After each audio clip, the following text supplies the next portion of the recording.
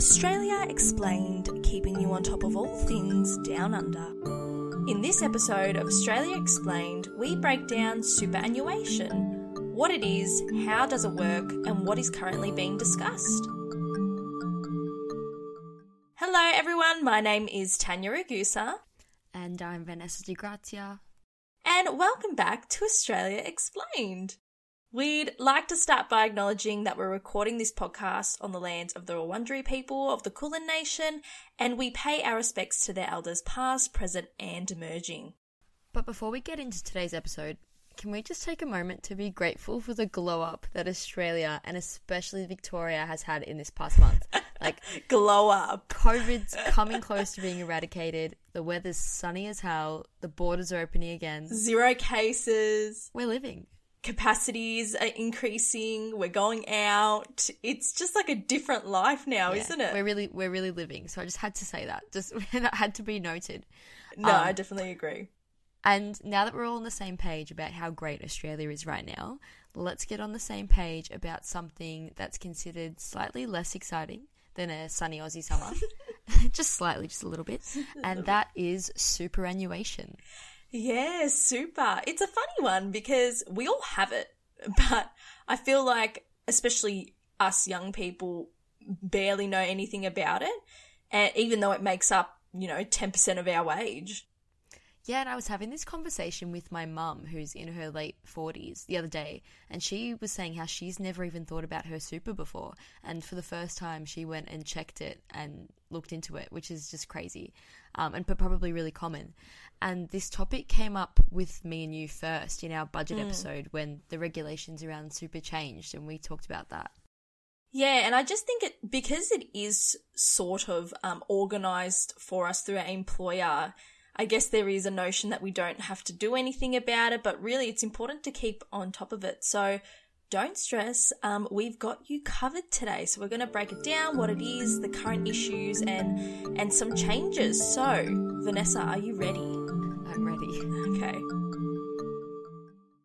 So, super, as defined by the ATO, is money put aside by your employer over your working life for you to live on when you retire from work.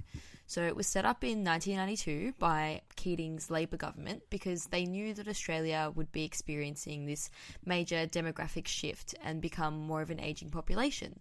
They needed to look after people in retirement and also reduce pressure placed on the government to support these people.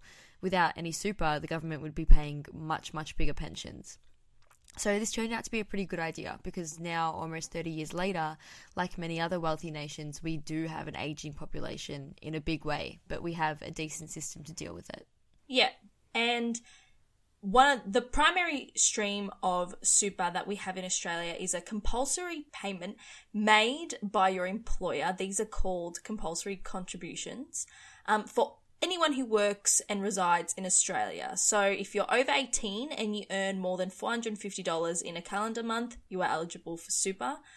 If you are under 18, you must earn more than $450 in a month and work more than 30 hours per week to be eligible for super. But either way, it is applicable for all types of workers, whether you are casual, part-time, full-time, and also some temporary residents and some contractors as well are eligible for super. So what has to happen is at least once every 3 months, your employer must put aside a contribution to be made to your superannuation account. And this is called the superannuation guarantee because that's what it is. It's a guarantee that this money will be put aside for your retirement. There's no ifs and buts. This is the guarantee. Currently, this stands at 9.5% of your wage that is deposited into your super fund account by your employer. And this is set to increase to 12% by 2027. Now, note that this is on top of your wage. It doesn't get deducted from your wage. It is another payment that your employer makes. But just to add a note to your note, that some job postings are a bit dodgy and it will include super, even though that's not part of your wage. So if you're ever applying for a job and you're talking about pay, clarify, is it plus super or including super? Because Definitely. It can make a big difference. Yeah. Back to the boring stuff. No, fun stuff, I lied. Super is governed by federal law and employers are responsible for paying you. You don't need to do absolutely anything, but if you want, you can make your own voluntary contributions by putting part of your wage into your account after tax or setting up something called a salary sacrifice, which is an automatic debit transaction that transfers money into your super each pay cycle before tax is deducted. And that's a whole other tax financing that we're not going to get into, but you can look into it if you're interested. Yeah, it can be set up through your employer. Yeah, exactly. And low income earners, so that's less than 37k a year, are also eligible for super contributions from the government. There's also caps on the amount that you can contribute to your super each year without having to pay additional tax to make sure people don't use it as like a tax escape. Yeah, like a tax evasion sort of thing. Yeah, people love doing that. Access to your superannuation varies depending on when you were born. So, for example, those born before 1960 can access their super at the age of 55. But this has increased to 60 years for those born after 30th of June 1964. And the age will continue to increase as, life expectancy increases as well. So I don't know when we'll be able to access our super, probably, into our 70s, let's be honest. 55 sounds so young. Is that just me? I know. No, I agree with you. Like odd. I mean, I'd take it, but it seems odd. Yeah. Anyway, and before 2020, you could only access your superannuation when you were at that age or else in a very dire circumstance. So, like, you needed to retire due to an illness or a permanent incapacity to work. But given COVID and the insecurity that's become along with that, Australians have been able to apply for early access to their super to keep them afloat during this year. And we'll talk about that more later. Yeah, this is a different issue too. So, what does super look like in Australia? So it's important to remember that superannuation is a private industry in Australia, which means it is a competitive market with around 500 different companies and funds competing with each other, trying to get you to create an account with them. And they make a profit from charging member fees and account fees. So it's a bustling industry. And as of June 2020, the super industry in Australia held around $2.9 trillion in worth, making Australia one of the largest holders of pension fund assets in the world. So it's a very big money-making industry. Everything always comes back to that, doesn't it? Yeah, it does. And there are different types of funds, but here are some of the main ones. So you've got the industry funds. So they're traditionally run by employer associations and or unions, but are no longer industry specific. So they have no shareholders, which means that they're run solely for the benefit of members. So essentially a non-for-profit. So industry funds return all their profits to their members. Then you have retail funds, which, unlike industry funds, they are run by financial institutions such as banks or insurance companies. These funds have shareholders who receive a return on any profits generated by the fund. Next up, you've got public sector funds. These are established by the government and they're for government employees, civil servants, etc. Your average Joe does not have access to these funds. Mm-hmm. And last but not least is the self-managed super funds. So this is basically like a DIY kind of fund that you can set up with financial advisors and things like that. And it chooses how you manage your own money. But that's a bit more complex, we'll say. Complex, yeah. And it's complex because each super fund invests your super money for you unless you're in a self-managed super fund where you sort of choose where your investments go. So most of the time, your super fund, there'll be like a range of options that you can choose from to invest in shares and properties and other things to help your super grow. So all the money that's put into your super will continue to grow outside of the contributions that is made as well with interest and investment. So it's always important to read the fine print of your fund accounts to find out what your investment portfolio looks like. Yeah, and lots of people think that they don't invest because they think, I don't own any shares or anything like that. But all of us do. You just might not know where your money is being invested. Yeah. Exactly. Lost super is also a huge issue that we've spoken about before, and it contributes to their revenue. So one person that has multiple super accounts that they aren't aware of will get charged multiple account fees. So super is technically defined as lost when there have not been contributions into the account for the past 12 months. It's basically inactive, and it can happen sometimes if you change your name or address or there's no available contact. It's quite easy to lose track of, especially when you get a new job. Your employee will most likely have their own super fund that they want you to make an account with. So if you're creating a new account with a new fund every time you get a job, this can lead to that multiple accounts that you've forgotten, and the super funds are just making money while you're not even realizing. Yeah, and then your super fund account balance just slowly dwindles down due to all the account fees that are just slowly taken out, and you've lost all that money for your future. We touched on this in our budget episode if you want to check that out. But there is around $20 billion of lost super out there floating around by people who haven't claimed their accounts. So what you want to be doing is something called consolidating your super or rolling over your super, which means you transfer the money from old accounts into your current account, and that's the account that you're keeping track of. And this can be done via the ATO or through your super fund. You can contact them as well, and they'll try and track down any lost super that you have. So give us some statistics about super in Australia. So what does it look like across different kinds of people, jobs, industries? Yeah, this is a big talking point. Obvious one to point out is that if you earn more money, you will retire with more money. So in a way, the system favours those in steady, high-earning income jobs, your white-collar jobs, professionals, managers, executives. They will all retire with more money than those in lower-earning, casual or part-time jobs. But you are particularly disadvantaged if you work in certain industries where you're more likely to be paid cash, or, sometimes we refer it to, paid off the books. This means that employers don't legally record the payments made to employees. And they do this to avoid, payroll taxes or other costs such as superannuation.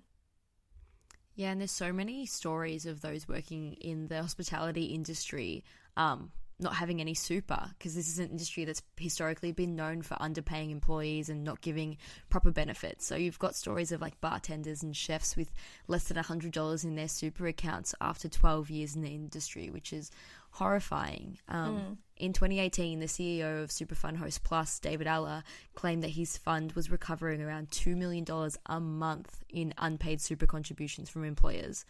But usually that's a burden that's placed on the employee to catch up. So that's emotionally, financially exhaustive, and a lot of people just don't bother. Yeah, and that's where it's a shame, because imagine not having that security once you retire. It's awful. So I think it really highlights the issue of, I guess, cash culture in Australia, because I'm sure we all know someone, a friend, a family member who works, cash in hand, and maybe they aren't getting these benefits. But also highlights the struggles of many small businesses who can't stay on top of cash flow, and they can't ensure that employees are getting their benefits. To which I would say, if you can't afford to pay your staff their proper benefits, you can't afford to run a business. Yeah, I agree. Another big issue, though, is women in super. Those women. And it's like, when you think gender equality can't reach all aspects of the world, it does. Gender equality within super is very strife. So women currently retire with around 47% less superannuation than men. That is literally half the amount. I can't. Sickening, isn't it? Yeah. And it's even worse. It's more troublesome because women on average live 5 years longer than men, and therefore we require more money to support ourselves post-retirement. So it was harrowing reading these statistics. And a 2018 report found that women are more likely to live in poverty after retirement because of it. So it is a real struggle. Yeah, I heard on a Guardian podcast this week that women in their 50s, single women in their 50s, are the fastest growing group of homelessness as well. So it all contributes to this pattern. And in terms of super, many factors contribute to this smaller number. So firstly, there's less women in the workforce in general. So they're more likely to rely on their husbands or partners as the main source of income during their lives and during retirement. You've got the gender pay gap. Female graduates may still earn around $5,000 less than male graduates in the same role Same. Yeah. Yeah, lovely. Women are 18% less likely to work full-time in comparison to men because we're more likely to take up unpaid domestic work, casual work, part-time work due to caring duties or familial expectations. And to push this a little bit further, women on average take 5 years out of the workforce entirely when having children, and this can stagnate their super savings. Double whammy is that it doesn't only lower their super, but it also lowers their opportunities for job promotions and salary increases. So women's work lives are not based on this continuous linear upwards trajectory that underpins superannuation projections. It's a lot more complicated and a lot more disjointed than that straight line it was modelled on. Yeah, and I think it just goes to show that it's not one singular factor that contributes to this gap. It's a real complex intersection of different factors that impact upon gender inequality, women's experiences in the workforce, and also, their situation and their livelihoods.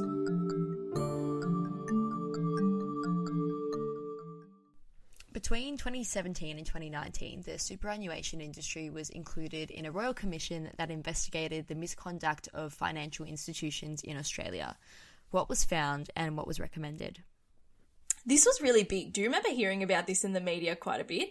Yeah, I didn't know it was about the super part though. Yeah, so involved were banks, insurance companies, and superannuation funds. So anything involved in finances more generally, because there were many reports of misconduct, greedy behaviours, trying to suck up money from customers, and a lot of unapproved transactions that sparked this Royal Commission. So in regards to the superannuation industry specifically, the main findings were that one, Australians were basically being ripped off by the amount of fees we had to pay for our super. So, an increase of 0.5% in annual super fees per year can potentially cost the average full-time working Australian 12% of their super savings by the time they retire, which is nuts because there are so many fees that we have to pay, insurance covers, all these things. There were also cases of customers being charged fees for services they never received. And in an extreme case, charging fees to customers after they had died. So, these counts were no longer viable. It also called for the banning of unnecessary and unsolicited sale of extra super products. So too many people were being pressured into signing up for things that they did not need. I think that's why episodes like this and just conversations about transparency is important, because all of those things happened because people weren't paying attention and they were taking advantage. Yeah. The super fund AMP, which is a very popular one, probably a few people listening are with AMP, received the most attention during the Royal Commission because 15,000 customers were identified as being charged fees for advice that they were never even given, and they were needed to refund around $4.7 million back to these people. Yeah. There were also stories of inappropriate advice and services being provided. In one case, an employee encouraged a customer to roll over 3 non-AMP super accounts into an AMP-owned account, despite incurring an exit fee of $16,000. Clearly not a smart choice. Oh, no. The scandal of the Royal Commission even forced CEO Craig Miller and Chairman Catherine Brenner to resign. The cost of the issues raised at the Royal Commission also led to all the AMP directors taking a 25% pay cut for most of 2018, which, reading that over, I don't feel too bad for them. No, because they were exploiting customers, and that $16,000, like encouraging someone to do something that would cost them $16,000 is not beneficial at all. They needed to do a lot more in the interest of their customers, which was one of the recommendations of the report. But a lot of the other recommendations of the Royal Commission have been implemented in this year's federal budget, which we did cover in our budget episode as well. But basically, like we acknowledged, lost super due to multiple accounts has always been a big issue and has cost Australians literally billions of dollars. So one of the big changes was that now your super account will follow you for life, even across different jobs, unless you purposely elect to change. So you no longer need to create all these multiple accounts when you're switching jobs. There's also been a few changes to make sure that you are not stuck in low-performing super funds that aren't really earning you a lot of money with your investments.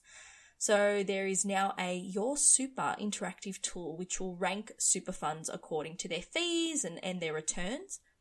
And also each year, super funds will be assessed to ensure that low-performing funds do not take up any more new customers until they improve their performance. Which is all really great stuff to hear, but perhaps the biggest concern with super and the event that got me interested in doing this episode has been the changes due to COVID. A change that's flown over a lot of people's heads, I think. Yeah, so I think most of our listeners will be aware of the fact that if you are experiencing some form of financial disadvantage during COVID-19, you can request early access to your super to support you during this time. So if you're unemployed, if you're receiving certain Centrelink payments, your working hours have reduced by more than 20%, or if you're a sole trader and your business has been severely impacted, you are eligible for early access to your super. And a lot of people have done this. As of July of this year, more than 2.6 million Australians have accessed their super, and this is estimated to have cost around $40 billion. And clearly there will be some serious consequences to this. So it did provide well-needed short-term security, but it presents long-term challenges, especially as your super is invested and it builds upon the returns gathered from these investments. So CanStar crunched some numbers, and this is what they found. Imagine you're 30 years old and you have a super balance of 40 grand. Then you access 20,000 of this super early due to COVID. By the time you retire at age 67, you will have 83,000 less than what you would have if you didn't access your super. So even though you only took out 20k, because of how compound interest works, you're losing 83. And also some other warnings on taking super out early. If your account balance drops below $6,000, it means that important insurance covers that come with super, such as life insurance and disability insurances, could be automatically cancelled. So you'd need to contact your super and opt to have these covers still charged to make sure you're protected in the worst case scenarios. Yeah, so I think it's really important that although these changes were introduced, that we're aware of the implications of these changes and making sure that we're fully educated on our decisions. Okay, and now it's time for our recommendations. Vanessa, what have you got for me today? My recommendation is an infographic ranking pension systems around the world, and Australia comes third. I want to put you on the spot here. Take a guess at who was first and second. Oh, I would have no clue. I'm going to guess like Finland or New Zealand. Denmark and Netherlands. So like actually the right region. You're thinking Scandinavia. Yes, I'm thinking Scandinavia because anything that's top performing in the world, you just think Scandinavia. Yeah, exactly. Wow. Okay. No, yes. Well, it makes sense because we do, like I said before, we're one of the largest holders of pension fund assets. So we're clearly doing something right. My recommendation is actually a bit more of a practical one. I would suggest everyone listening to go create a MyGov account if you don't already have one and check out your super, because whilst you can also create a super account through your fund website, you can also keep track of all your super funds through the ATO, and this can really help you find your lost super, and you can also consolidate your super through your MyGov account. So it's a really easy one-stop portal for you to go to make sure you have no lost super floating around. Look at you government spokesperson. I love MyGov. Can the Australian government sponsor us? Please. That's it from us today. Thanks for listening. We hope you enjoyed this episode and let us know what you think. We're interested to hear your thoughts because this is an issue that affects everyone that works in Australia. Yeah, especially if you have any good super stories, like were you ripped off by an employer? Did you decide to take it out early? You know, if you could give these stats some context and reach out, we might actually pop up an Instagram story or something like that. Yeah, for sure. I'd love to have some listener input and, see how these episodes relate to you personally. Exactly. So in the meantime, follow us for more short, sweet and simple Aussie content on Instagram at Australia Explained Pod. All the info is in the show notes for you to check out. See you next week. Bye.